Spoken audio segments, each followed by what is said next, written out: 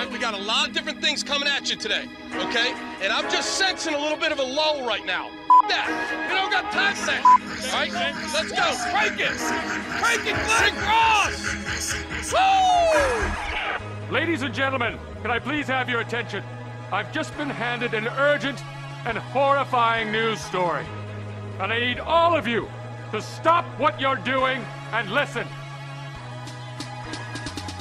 You're listening to Rock Chalk Sports Talk with Derek Johnson and Adam Drovetta on FM 101.7 and 1320 KLWN.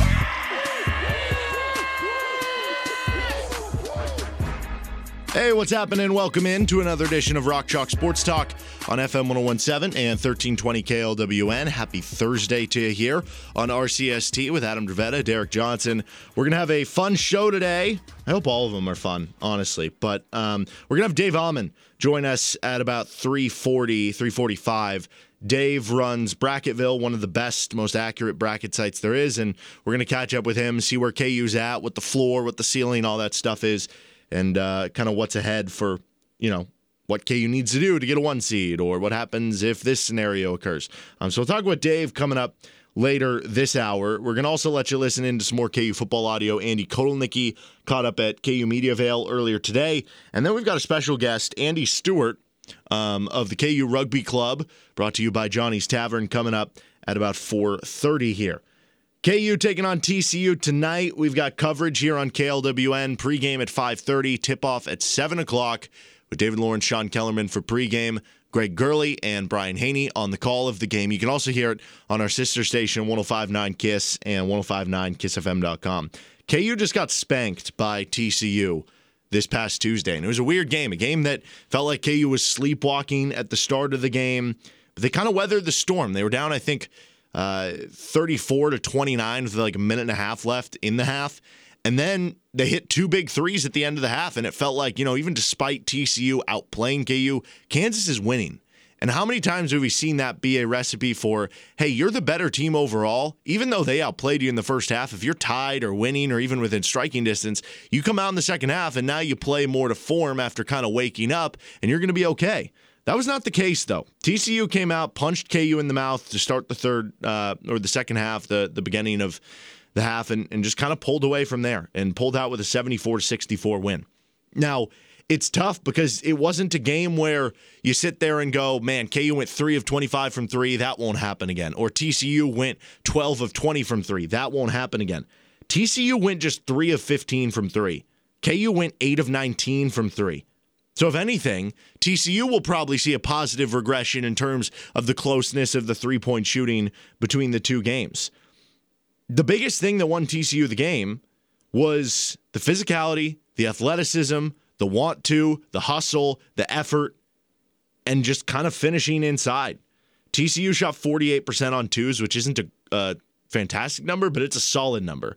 KU, meanwhile, shot 35% on twos in the first game in Fort Worth. That was their worst mark of the season. I mean, they've been a really good two-point shooting team this season, so that probably uncharacteristic, and I think that probably goes in line with the athleticism. TCU able to cover things up at the rim, but also I think it goes in with, I don't know, maybe the lack of want to because you're trying to kind of power things in, I guess. KU did have a low turnover game, though. That's a good sign, but they didn't force many turnovers for TCU offense that can turn the ball over a good amount this year. And then KU just got worked on the glass. They give up 19 offensive rebounds. That was in comparison to KU only getting 23 defensive rebounds. It's going to be a bit of a challenge for KU in this one. It's just 2 days after the first game, so this isn't a case of, hey, we've learned a lot about our team since the first time we played. Now we're different. We're playing this guy differently. We have a different whatever. There's not a ton of time to re-scout the opponent either. So this really does just come down to how much do you want it? And you would say, well, they should want it a lot. They're coming off an embarrassing loss. They're coming off back-to-back losses. They have to win these next 2 games to clinch even just a share of the Big 12 and still have a shot at a 1 seed. You would think all those things would be huge motivation for you to go out there against a high-effort team in TCU. The problem is, though, all of those things pretty much should have applied for the first meeting in Fort Worth. You were coming off a loss. You were playing to try to win out and win the Big 12 outright, all to yourself. You were playing against a team who had just beat Texas Tech, a really good opponent on that very floor, and you didn't really get up for it. So how am I to think that things are going to be totally different this game? I don't know. Because like I said, the three-point shooting probably won't be even as lopsided as it was. I expect KU to shoot better on twos. Maybe the defense will be a little bit more tightened up. But this really does come down to how well they're rebounding, how well the five's playing, because that was a mess for KU at the 5 position in the first TCU game. They couldn't grab rebounds. They were giving up stuff inside. And that's, the ultimate question all along, like the inconsistencies of David McCormick. Mitch Lightfoot has struggled against bigger, more athletic teams. Zach Clements and KJ Adams just maybe haven't gotten a full shot and been able to develop as much by not playing as much. It's been a mess. And this is a type of game that, like what TCU does well, which if we're just looking at the profile, we talked about it on Tuesday, headed into that game. We can re-up it here.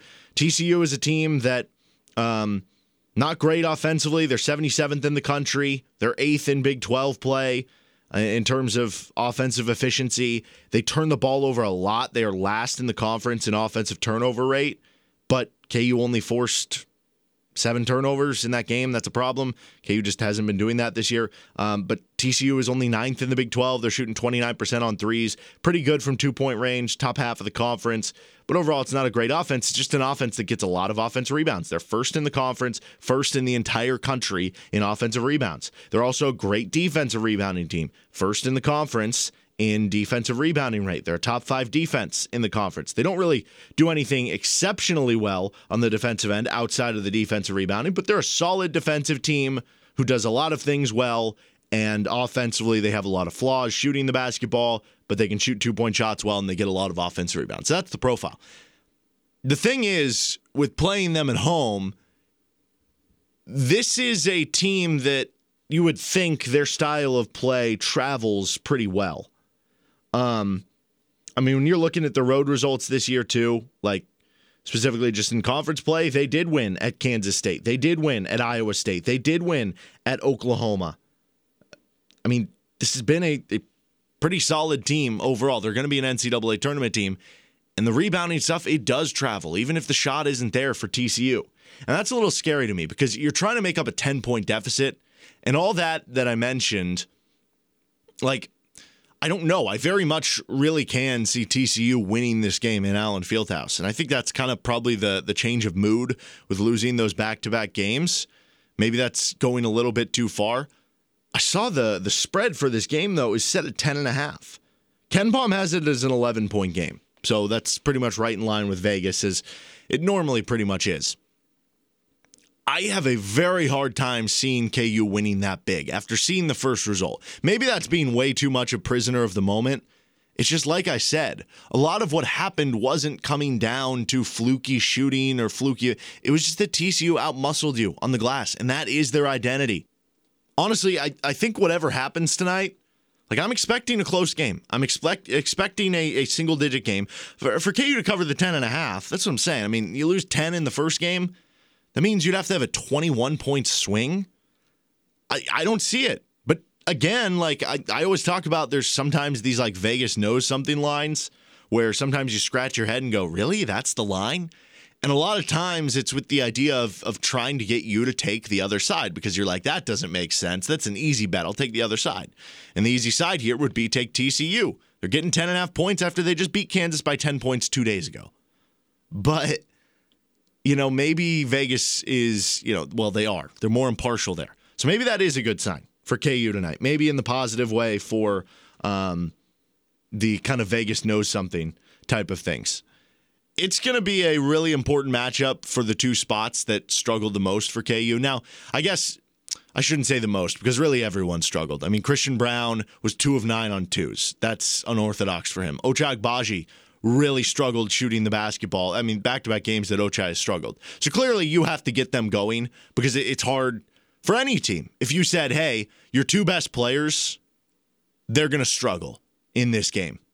You're going to be like, well, of course, our chances to win or our chances to play as well aren't going to be nearly as well. So clearly they have to play better. But the 2 biggest, gaps that I think I saw in the first game with TCU and that I'm looking for tonight are the matchups at the 5 position and the 1 spot. Now, at the 5 spot specifically, as we talked about, TCU, great rebounding team, elite rebounding team, especially on the offensive glass. You don't, if you're KU, have to force them into a bad offensive rebounding game. Just don't let it take over the game. And in the game in Fort Worth, you let it take over the game. Most of KU's losses, there's a correlation between letting the other team grab a bunch of offensive rebounds. And there have been games where Dave or Jalen or whoever has had unbelievable rebounding games. It's just been so inconsistent for this team. You don't know what to expect night in, night out. So if this is a good rebounding game for KU, and that's what's unfortunate really, because the defensive rebounding is the biggest key for them getting out in transition and unlocking the best part of their offense. And the defensive rebounding has been so inconsistent this year. I mean, because that goes into it too.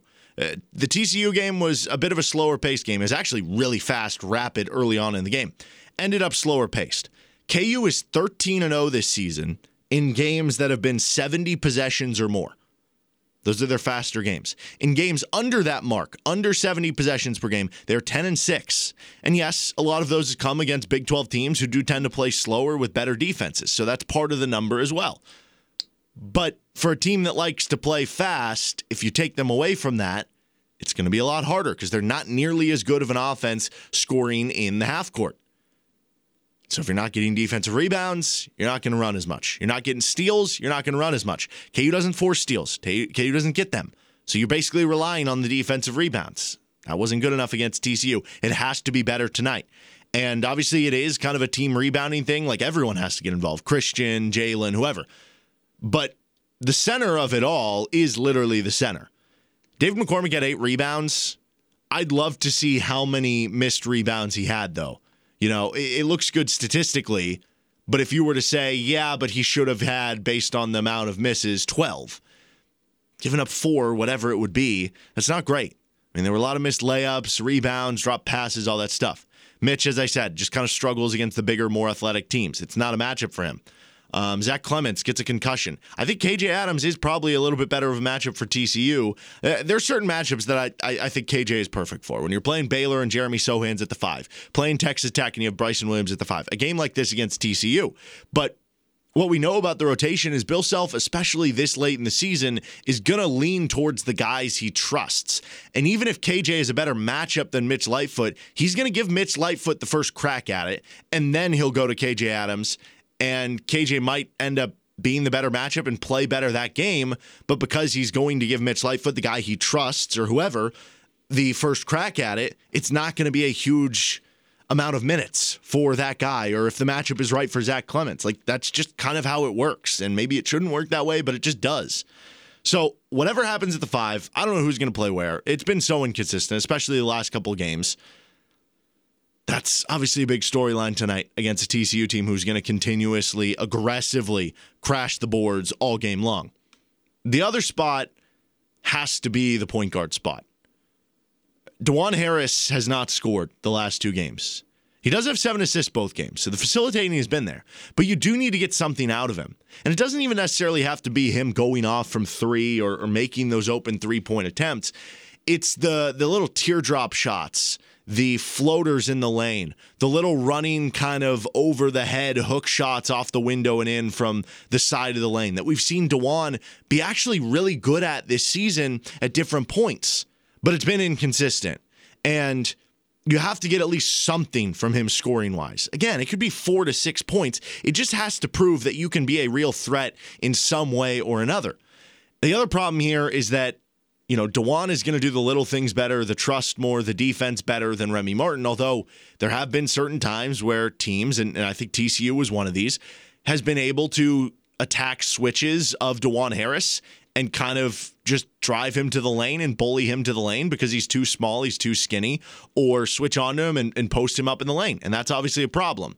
If Remy plays defense, I think like he did against TCU, I think you will see some more Remy Martin tonight, especially with DeJuan really struggling on the offensive end the past couple games. And now that this would be game 3 for Remy Martin, that he would be kind of slowly cranking up into playing more. It would make too much sense for him to play more tonight.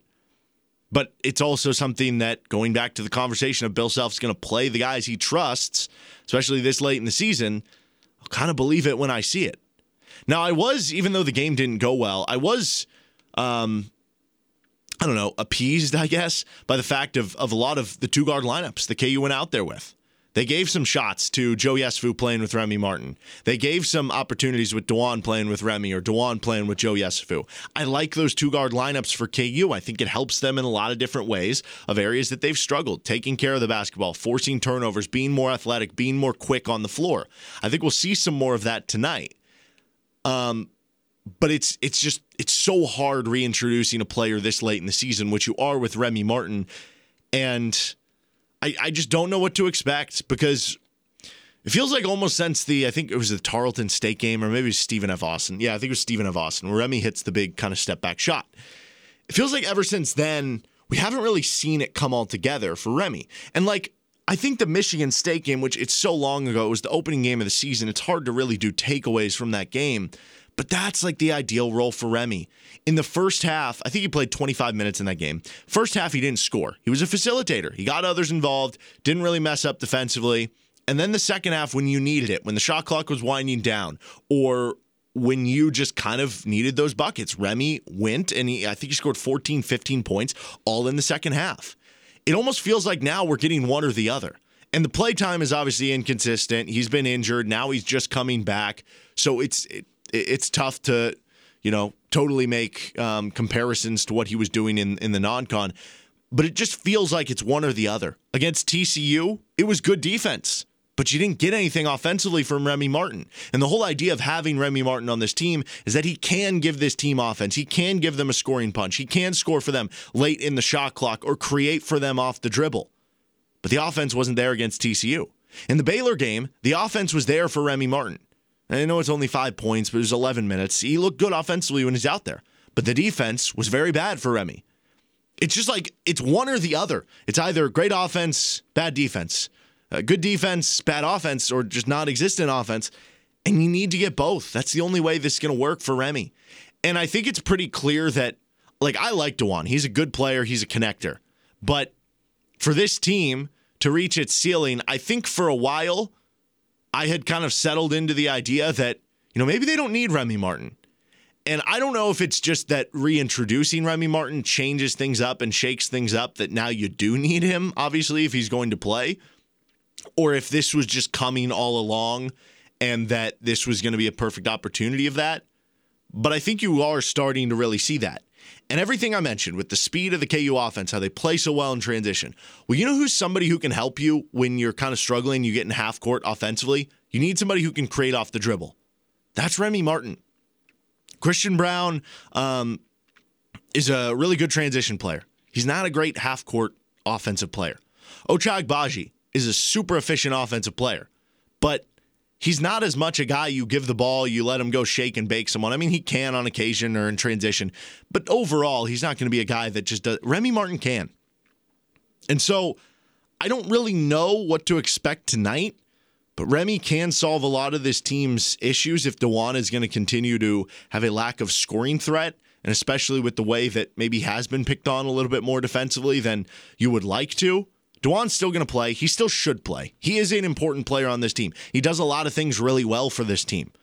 But I think tonight might be the night that you do unleash Remy Martin, because I think you might need to in this game. All the pressure's on KU, man. You got to win these next two games to get at least a share of the conference. I mean, if you don't win tonight, we talked about that TCU game being maybe the worst loss for KU since 2018 when you lost to Oklahoma State. Pick whichever time. Probably the first one at home, because the second one on the road, even though you got blown out, it was you have the conference wrapped up. This, I don't know, would probably trump it, right? Because it would be at home. It would be off 2 straight losses. It would just kind of compound everything, and it would basically mean that you're not winning the Big 12. That you went from up 2 in the loss column with 4 to go to now you don't even control your own destiny. They have to win tonight. I mean, I don't even know. If we're going to talk to Dave Alman here, I'd be curious to know the floor of this team seed. If they lost out, if they lost to TCU and then Texas Saturday and then the Big 12 tournament, they'd be 4 seed? I feel like they'd still probably be on the 3 line or something, but I don't know. Just very interesting stuff. So the pressure's on. They got to take care of business on these last 2. Certainly being back at home in front of Allen Fieldhouse, that will help. But like I said, based on the way TCU plays, based on the way TCU punked you in Fort Worth, it's kind of tough to just say Allen Fieldhouse is going to cure all their woes. They're going to have to cure them themselves. Dave has to play better. Ochai and Christian have to shoot better. They have to get more out of the point guard spot and start to find consistencies. And maybe above all, because this is more of the long-term conversation, they need to start figuring out the rotation. That was, I will say, with Remy Martin out, like that was the beauty of what you were able to do when Remy Martin was out. It felt like you finally settled in on what the rotation would be. It was the 5 starters, DeJuan, Jalen, Ochai, Christian, and Dave. Mitch, the first big off the bench. Maybe a specific matchup will favor KJ or Clements. And then we're going to play a lot of Joe Yesufu. Jalen Coleman-Lands has a specific role to come in to hit threes for a couple stints during a game. Rotation was pretty certain, those games. Now with Remy back, it's very in flux. Is Joe Yesufu going to play very little? Is he going to play double-digit minutes? How much is Jalen Coleman-Lands going to play? Center position's back in flux now. Where's Remy Martin fit in? Is he more of a guard? Do you play next to another guard? Is he the lead guard? Do you take him over for DeJuan Harris? Is he a guy comes off the bench? There's so many questions with this rotation right now. And if you could have a win tonight, bounce back, and start to figure out that rotation, that would go a long way. I think I'm picking TCU with the spread. Haven't totally decided who I'm picking for the game. That may be too much of a downer. I think I'm probably leaning KU for the game, but again, it's hard to erase what happened on Tuesday night.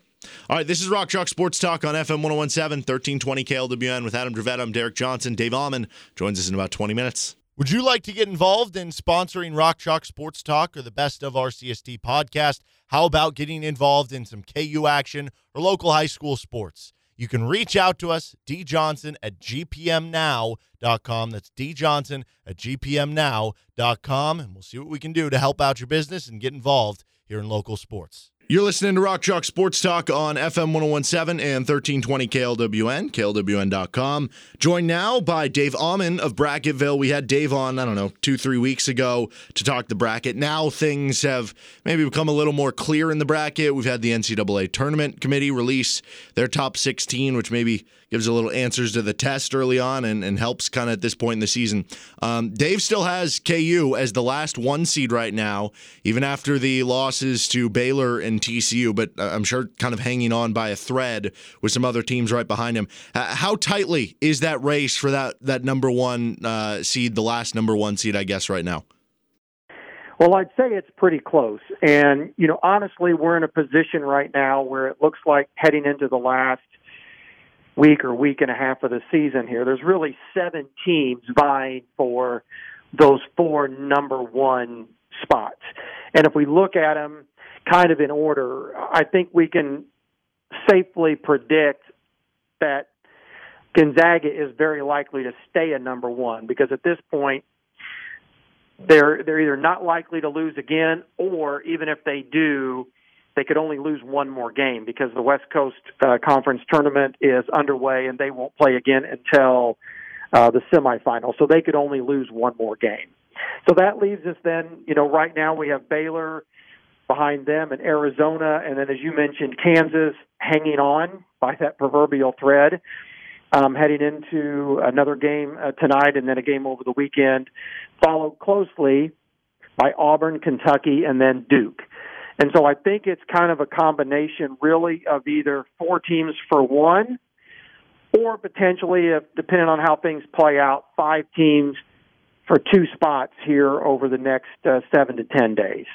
So what right now is it about Kansas that is giving them maybe that razor-thin slight edge over the Auburns and Kentuckys and Dukes?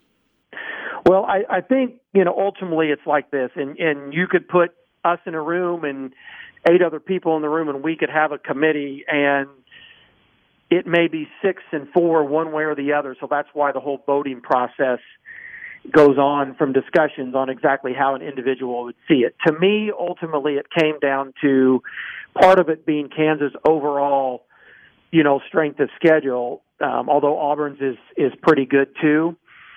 I would just say that the depth of Kansas victories maybe gives them a slight edge, and again, we're kind of splitting hairs. If you look at one thing or another, for example, Kansas at this point still maintains an average net victory of under 100, which is really incredible, where Auburn's is at 106.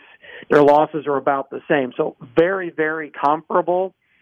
Metrics are very, very comparable. It's about as even-steven as you're going to get. So the question becomes, how do those teams finish out this week and then into conference tournament play? And then we have a team, obviously, behind them with Kentucky, who, if they were to end up getting compared head-to-head with Kansas for a final spot, and all those things were considered, that's when that Kentucky victory at Kansas could come into play and could be a deciding factor for the Wildcats to be in that final position.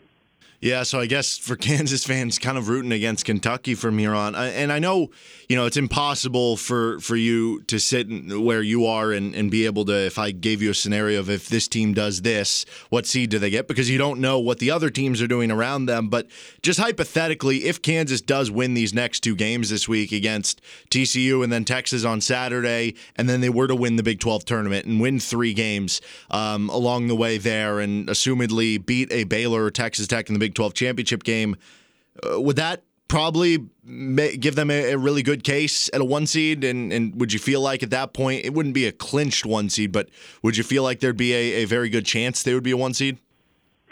I would think in that scenario, if Kansas were to win out, they're going to have a very strong argument to be one of those 1 seeds for just the reasons that you mentioned. Because to get there, they're going to have to beat a Baylor or a Texas Tech in another potentially quad 1 or 2 game en route to that. And also it would leave them, I believe, and you can correct me if I'm wrong, but I believe would only leave them, with 6 losses on the season and would end up something in the neighborhood of like 28-6, which at that point, with those victories and net rating would also push back into the top 5, I'm sure, which would give them a very good position with that, or if they beat Baylor for a second time, to do that. So in that scenario, I would like KU's chances kind of regardless of what else happens. But, you can look out and say Arizona's probably going to be favored in the rest of its game. Now, it could end up having a tough one with UCLA in the Pac-12 title game. And then you've got a little bit of Kansas and Baylor pitted against each other, and an Auburn and a Kentucky pitted against each other. So that's where that other team that, Duke's kind of sitting at about 6 or 7 on people's seed list right now, largely because the ACC just has not been its typical self. But we could get to a scenario where if each of these other teams lose a game or 2 coming in, now you could have a Duke team sitting there at potentially 30-4 at the end of the season, with those early season victories over Gonzaga and Kentucky, and the committee will still count those. They don't really do it by date. I mean, that's not really relevant to their thinking. And so in that kind of scenario, certainly Duke would be in play for a number 1 at 30-4. Well, again, impossible to know in a specific scenario, but let's say KU does win these next 2 and then makes it to the Big 12 final and plays Baylor, and they lose to Baylor. I guess just in a vacuum, how much would that be held against Kansas? Would it be something that not really held against them, but it would just more so be a missed opportunity because they didn't score that big win, and maybe an Auburn or Kentucky could jump them because maybe one of those other teams did? I guess, how would that scenario go? Because Baylor is another 1 seed right now. If KU does lose them in the Big 12 final, could they still get a 1 seed? That would probably depend upon some help from other teams. We've seen multiple times over the years where 2 teams from a conference are a number 1 seed. So that's really not as odd as some people think that it might be. The bigger question becomes, as you said, it's hard to predict, but what else happens? For example, if Kentucky runs the table from here on out, if they're finally healthy again, and they go throughout the rest of this and they win the SEC title, then that puts them in a prime position both metrically and record and all those other avenues that the committee is going to consider. And if Arizona wins out, they're going to be very highly thought of as well. And so it could be one of those scenarios where, depending on what else happens around them, if you have a Kentucky and a Baylor final, it could be a one gets a 1, one gets a 2. They build the brackets out that way as options, and the winner of that game becomes the 1 seed, and the loser becomes the 2. And again, that's only predicated on what else happens around them and where the committee is when they get to, late Saturday night, a week from this Saturday. What do you think the floor of Kansas's seed is at this point? Like, I don't know, losing out is probably unlikely, but hypothetically, if that were to happen or they go 1 and 2, like what's probably the lowest they could get? Would it be a 3 or a 4? Honestly, I think the absolute lowest floor for them would be a high spot on the 3 line. I mean, you're talking about, a team that most it's going to end up with 8 losses in that scenario against a really good record. I'm not sure. If they're not a 1, they're probably most likely going to be a 2. The only way for them to fall out probably is to, as you said, lose out, which would be losing 2 home games in a row in their first game in the conference tournament, and then also having Wisconsin and Purdue, Texas Tech make it to the final, maybe a Villanova, run away with the Big East and look strong doing to where they run out of room on the 2 line, which might bump Kansas to, a 9 or 10 on the seed list. But as I head here for your fans' perspective, I think most likely the biggest destination is either a low 1 or somewhere along the 2 line for Kansas, as we sit here before action continues tonight. We're talking with Dave Aumann of Bracketville. Highly recommend go check out his work. As far as the Big 12 goes, are we at a point where it's not really possible for Kansas State, Oklahoma, or West Virginia to get in without winning the conference tournament? Has there just been too much attrition between kind of teams beating up on each other, or do they still have a case? I think the only one of those 3 right now that really could work its way back into the at-large conversation without winning it would be Oklahoma, and that's simply just given, where they currently sit as compared to the other 2 teams. And I'm working a little off of memory here, but, Oklahoma's back to a couple of games over the 500 mark as we sit here today. And so if they could get to a point where, they're at, at 16 and 14. So if they could find, another win here or 2 wins this week, get a couple in the Big 12 tournament, get to some place where they're 19 and 15 or 20 and 15, given the potential strength of those wins, they would at least, I think, be on the discussion board for consideration. And then it comes down to lots of other things in other tournaments and how many at-large spots would be available. Is there, just generally in putting together the bracket, is there a team or a few teams maybe that have been kind of the toughest to figure out, whether it's for getting a high seed or middle seed or just making the tournament, for trying to understand what the committee would do with them? Well, I think it's going to be interesting to see how the committee handles, for example, teams like a USC, okay, who, they're sitting here today with a 25-5 record from a power conference. They have 4 quad 1 wins.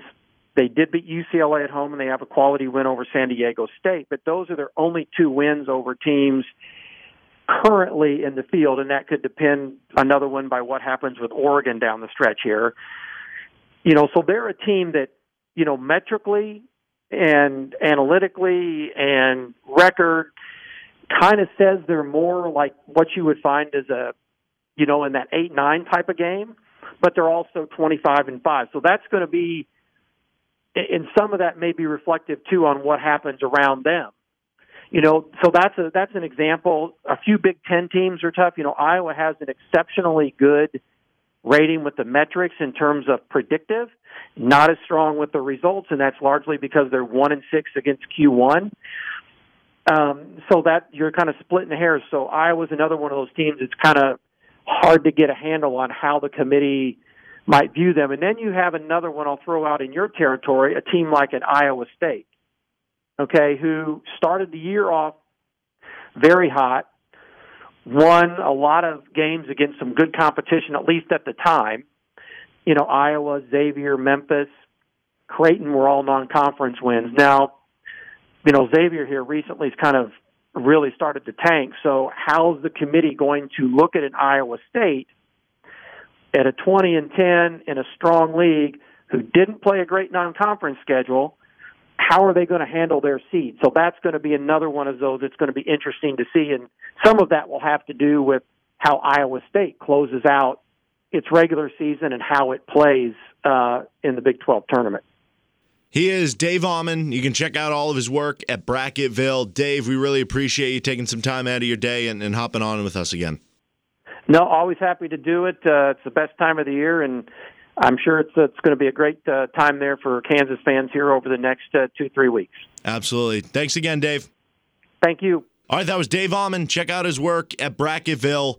This is Rock Chalk Sports Talk with Adam Dravetta. I'm Derek Johnson. 1 hour down, 2 to go on FM 101.7 and 1320 KLWN. Depend on it. Welcome back. You're listening to Rock Chalk Sports Talk on FM 101.7 and 1320 KLWN, as well as KLWN.com. We're joined now by a very special guest. We're going to be doing these weekly club interviews coming up here on Rock Chalk Sports Talk. Thank you to Johnny's Tavern. Go check out Johnny's Tavern North. You know where it is. You know what's on the menu. Rick Renfro going to take great care of you, from the great food to the great drink. It's just an awesome place to go hang out with friends. You can actually go check out their big rugby room upstairs, maybe, if you get in cool with Rick. We're joined by Andy Stewart, who is the KU rugby coach for the KU Rugby Club.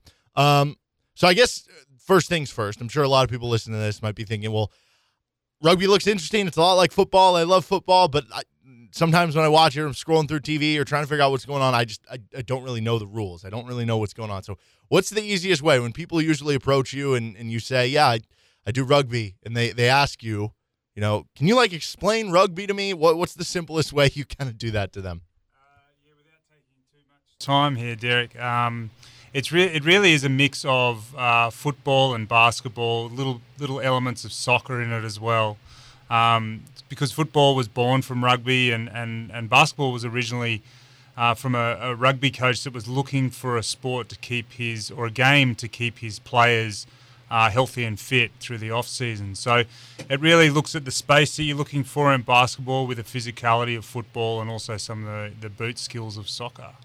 And I've always heard the term cauliflower ear. You don't have cauliflower ear. What's up with that? I don't. My position was kind of like the quarterback, so I wasn't allowed to be touched really that much. But yeah, the tough guys up front, our forwards, which is basically like your defensive line, they're the guys that get their heads rubbed and their ears fat.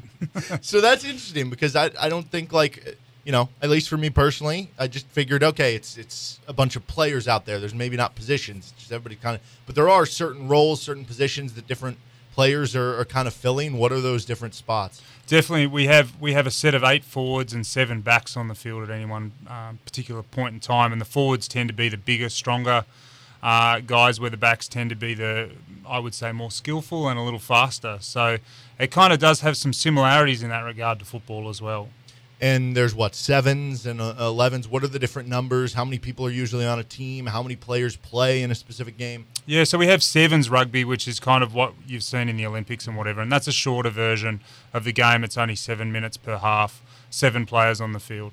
The real game is the 15s game, where we have 15 players, and that's 40-minute halves with a 10-minute break in the middle, and it's non-stop. So we have no timeouts or anything like that. And we have a maximum of 8 substitutions in that team as well, and you can only substitute once. So it really is one of those games of attrition, really tough game, but super rewarding at the same time. I mean, you got to be in excellent shape then to make it through a whole match, right? Yeah, you do, and you run a ridiculous amount of miles in a game, and we have to make sure that our guys are in peak physical condition, not only for the aerobic activity, but obviously it takes a lot of strength to play the game as well. You know, a good player will make 10 to 15 tackles in a game, and of course we do that with no pads either, or helmets. Yeah, and I think it was Pete Carroll with the Seattle Seahawks in the NFL who started teaching some of his players, the rugby style tackling to avoid these helmet collisions or these concussions or neck injuries, whatever it is. What is the biggest difference between how you tackle kind of in rugby and I guess in football? Sure. So the tackle zone in rugby, there's anything above the neck, above the shoulders. So neck and head will get you sent off the field for the game. And you can potentially be sent off the field for the whole game, the remainder of the game. So there's no head contact whatsoever. You must also wrap with your arms and squeeze. You can't use your shoulder just to drive a player out.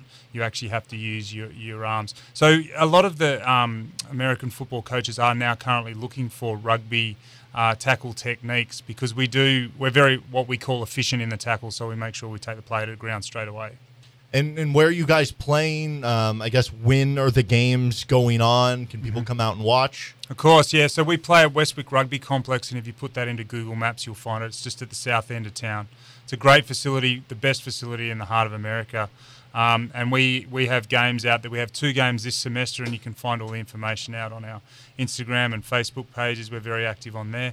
Come out, watch. We have at least 2 games of rugby every weekend, and we've got a really important one coming up 2 days on the 9th and 10th of April, where we'll be competing in the ACR, which is American College Rugby East Qualifier, which we were undefeated in the heart of America, and if we go away from this qualifier, we'll be then going to nationals against the West Coast. So that'll be really exciting. That's very exciting. And where does nationals take place? And that's going to be in Arlington, Texas, and we're actually going to be a curtain raiser to one of the MLR, which is Major League Rugby super matches out there as well.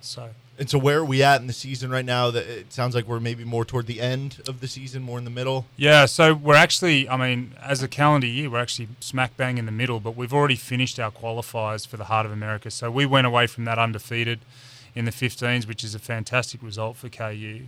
We now go on to this qualifier on the 9th and 10th, and then the championships are on the 30th of April. So, but what we try and do this semester is really keep our players tuned up for good rugby. So we schedule games with really tough competition to get our guys' mindset, right on the ball. So when we hit those qualifiers, we're ready to go.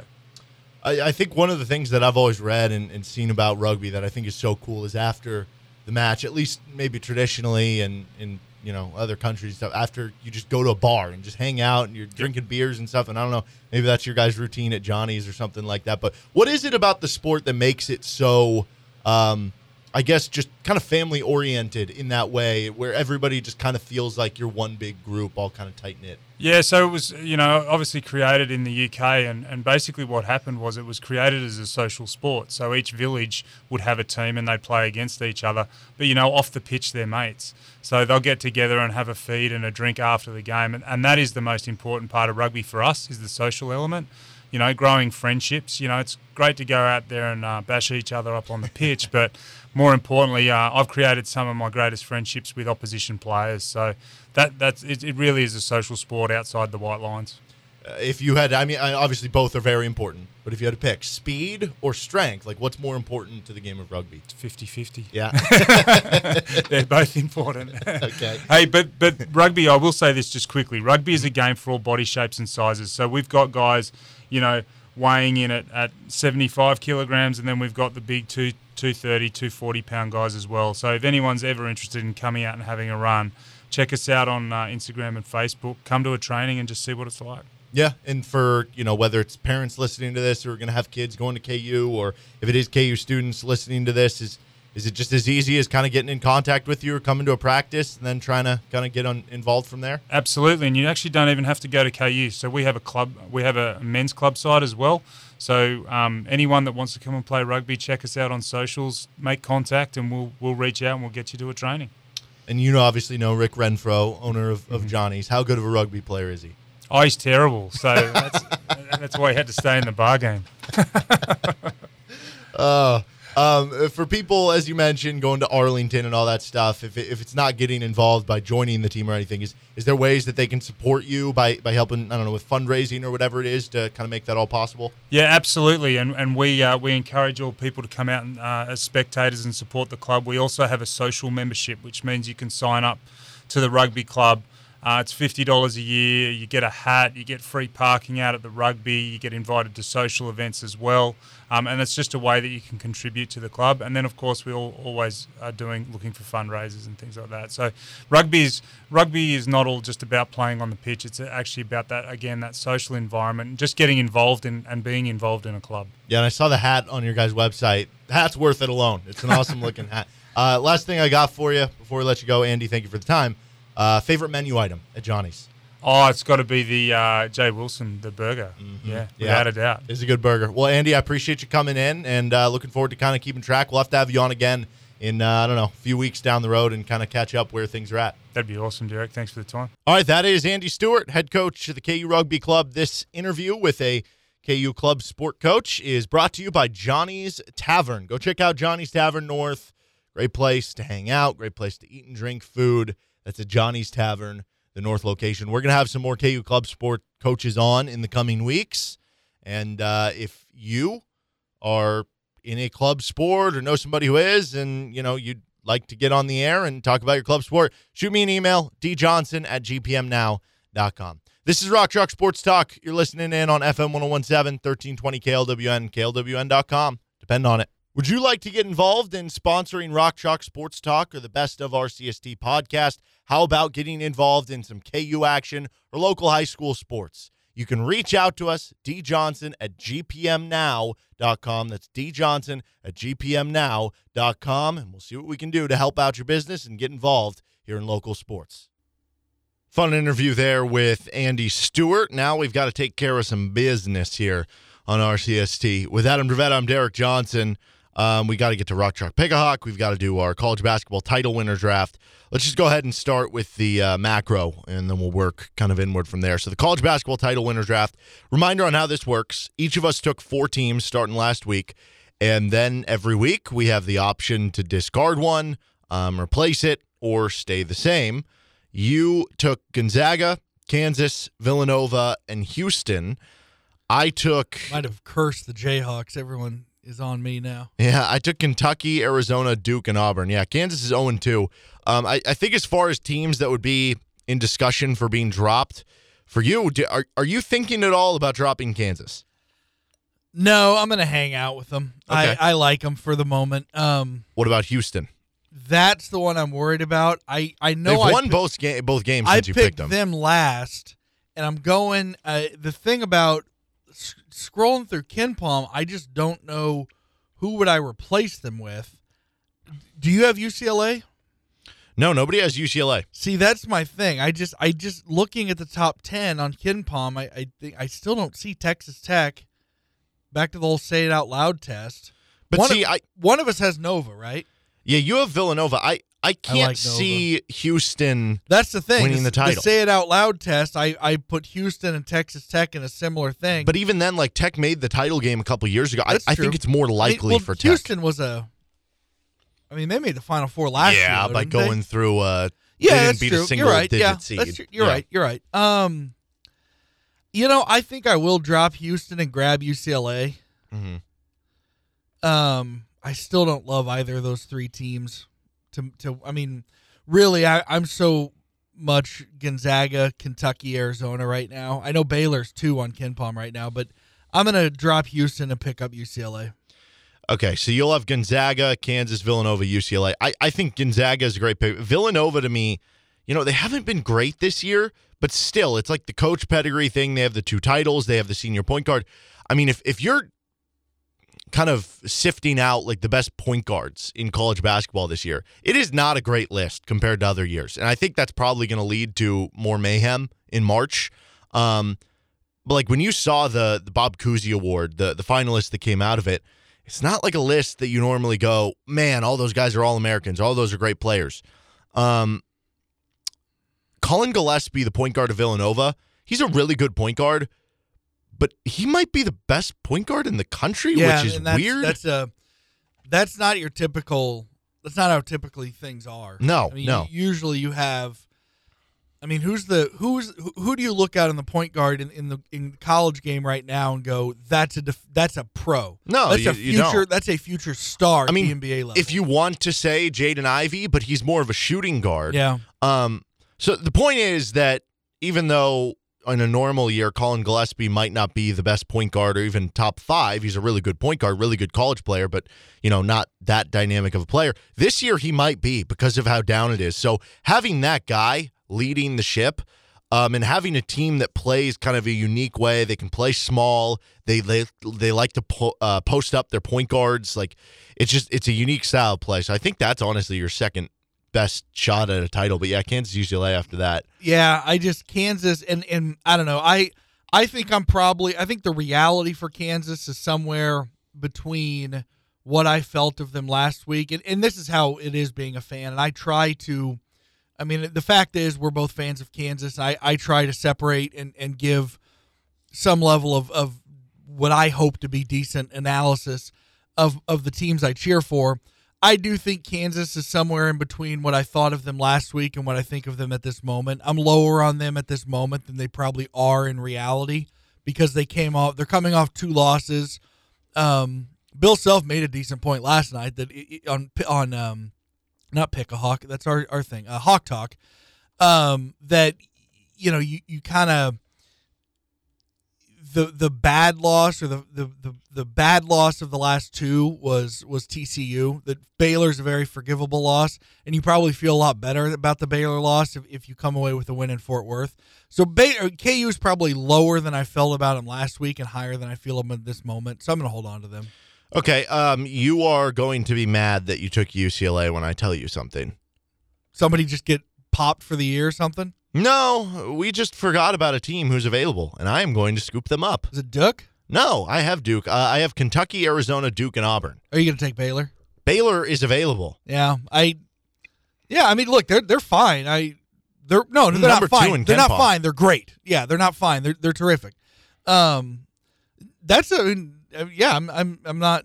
I didn't overlook them, but it's not going to shock me if they win the national championship. It's just weird because it's like, say it out loud, Scott Drew wins. And again, I think Scott Drew's a good coach, but it's like Baylor wins back-to-back titles. Yeah, like, I just think in general, back-to-back is such a difficult thing to do. The only and team I think someone is going to catch up with them. I think right now they're great, but I also think they are something of a weird matchup for a lot of teams without Jonathan Tchamwa Tchatchoua. Mm-hmm. And I think someone's going to catch them.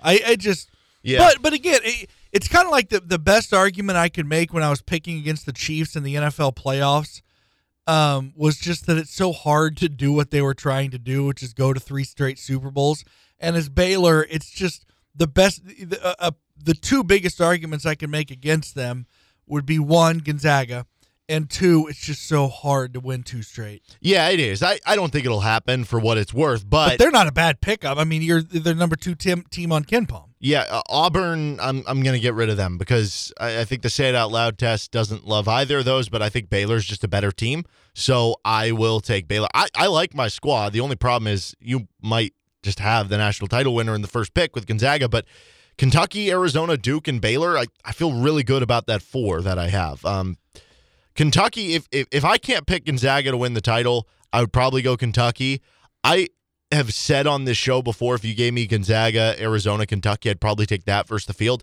I think I have gotten to a point where I might even sub out Arizona for Duke. If you gave me Gonzaga, Duke, and Kentucky, I'd take it. And it's not that Duke has put together this unbelievable season. They're really good. They're 5th in KenPom, 26 and 4th. They're going to be a 1 or a 2 seed, most likely a 2 seed. It's that, they have like 5 or 6 pros on the roster, and it almost feels like they're getting slept on because the ACC is so bad. And that's understandable for sleeping on them in terms of what their seed should be. But just as far as the talent that's on the roster, they're winning games. We've seen Villanova win titles. We've seen Gonzaga go to 2 of the last, 4 national title games, playing in weaker conferences. We talked yesterday off the air about how this feels like 2010. The story in 2010 was Kansas with just a freak team all around. They had multiple lottery picks. And then, of course, Sharon Collins, who was one of the best players and one of the best point guards in the country. And then the other talk was Kentucky, that was Calipari's first recruiting class at Kentucky, and they were just crazy loaded. And then Duke was they were the number 3 overall seed, and people were just, they existed, but nobody really thought a bunch about them, and they won the national championship. 2015, everyone's talking about Kentucky again. undefeated going into the tournament, and Duke wins the whole thing again. So yeah, this is kind of it's weird. Duke can never play the nobody is, everyone betting against us card, but they're not getting talked about the way. If you do want a reason to bet against Duke, it's that I'm pretty sure all of Krzyzewski's titles have come in either Indianapolis or Minneapolis. They could have their first and second round game be in Indianapolis. Yeah. Does that count? I mean, a little proxy bump. I'll say this about your team. I do think your group, like if this weren't about having the national champion and it were just like, let's say each win gets you 1 point in the NCAA tournament, I think your group of teams winds up with more total points. Yeah, I think you have Gonzaga. more. Yeah, I think you have more teams in your group that will make longer runs. I think you've got 4 teams that will probably make it to the second weekend. I think I have 2 or 3. Yeah, all 4 of mine could, but it just seems less likely than yours. But I just think Gonzaga is just such a steam engine right now. Yeah. But again, I generally have a rule, like every year Alabama was, the freak steam engine were the years when they didn't wind up winning it all. So I do kind of have a rule where go against the one everybody's picking. I mean, heck, that was the case last year. As great as Baylor was, all the talk was Gonzaga. They were undefeated, and then Baylor just swamps them in the title game. Okay, we got to get boring. Yeah, game. Rock Chalk Pick a Hawk. I am 12-8. You've clinched the regular season. I have, but work's not done. You have the first pick this time. I had the first pick last time. Took Ochai. Who would you like number 1 overall? I will also go with Ochai. Okay. Are you worried at all about the late shooting struggles the last couple games? I mean, yes, as far as just being a KU fan and as far as Pick-a-Hawk, I'm worried about it. But I also go sample size. Yeah, I think that's fair. I mean, if he goes, it'll be disappointing in the sense that it'll probably mean a KU loss. But if he hauls off for 4 of 13 tonight, it's not going to be shocking because of what we've seen recently. But I'll trust him to get it turned around. Man, Christian Braun really struggled shooting the ball. He went 2 of 9 from 2 in the game against TCU, but you need a better effort from him tonight. I think you'll get one from him, so I'll go Christian Braun, number 2. So we're back to that normal 1-2 go. And then, it's tough. Jalen actually played pretty well against TCU. He was one of the few guys, although maybe not on the defensive end, but 13 points, 7 rebounds in that game against the Horned Frogs. The thing is with Dave, like he did not have a good game watching the game, but stat-wise, he had 11 and 8. So for Rock Chalk Pick-a-Hawk, he was a menace. And I do think Dave will have a better game today, obviously foot pending, so I guess I'll go David McCormick. I don't feel great about it, though. Yeah, I'll be honest. I would have been happy with either Dave or Jalen Wilson, and I'm going to take Jalen Wilson. I guess maybe I'm just thinking and hoping or considering too much the possibility that they were so bad the other day they'll just naturally turn it around. That's not a guarantee. It's entirely possible that TCU just athletically is matches up against KU and they're going to beat them by 10 again. But I would have liked either of those. So I'll take Jalen Wilson, and he's still not getting points, but DeJuan Harris seems to be just continuing to pile up assists. So I'll take DeJuan Harris. Yeah, DeJuan Harris got 7 assists last game. He ended up with only 11 points, so he's -3 in every other category. But the 7 assists, I would expect him to score. He hasn't scored the last 2 games. I can't imagine that'll keep continuing. And if it does, KU's probably in a little bit of trouble. Okay, so you have Ochai, Jalen, and DeJuan. I have Christian and David McCormick. Oh, gosh. I mean, Remy Martin might be the guy. Mitch has the highest floor in terms of knowing he's going to play, but he kind of struggled against TCU. He struggles against, I think, the bigger, more athletic teams because he's a 6'8" power forward playing the center. So I don't love this matchup for him. So I will go Remy Martin with the first one. And then, man, it's tough after that. Jalen Coleman-Lands hit a couple threes in the first TCU game. I think he's now 8 of 12. Do you wonder how much more Clements would have played the other night if he didn't he get walloped in the face he ended up right off the bat? Having concussion-like symptoms, I think they said. Self on Hawk Talk last night sounded pretty optimistic. He did say it's up to the doctor, so he didn't make any definitive declaration, but he sounded optimistic last night. But so I don't know. It's possible. I think it's worth wondering if he hadn't taken that shot to the head right away, because he was like 50 seconds in of his playing time. Yeah, I just want to steer clear of the center spot because it's like with that's Mitch fair. struggled in that matchup, even though I know there's a high floor there. With Clemens, yeah, maybe he would play more tonight, but who knows for sure. He still didn't play a ton, even though he did get injured. KJ Adams played a good amount. He played 7 minutes, but again, I don't really trust that game in, game out. So I'm pretty much, in my eyes, I'm between Joe Yesufu and Jalen Coleman-Lands. Joe played 10 minutes against TCU last time out for these teams. But I think I'm going to go Jalen Coleman-Lands. I'll go with the bigger boomer bust of the three-point shooting, I guess. Who would you like for your final pick? I really am leaning Mitch for safety purposes, but I'm actually going to go Joe Yesufu. Okay. Yeah, none of us took a backup 5. I think that's the first time that's happened this season. It's in flux. Who knows? All right, that is Rock Chalk Pick-a-Hawk and our college basketball title winners draft. I'm Derek Johnson with Adam Dravetta. You're listening to Rock Chalk Sports Talk. 2 hours down, half hour to go before we scoot out of the way for TCU KU coverage here on KLWN. Depend on it.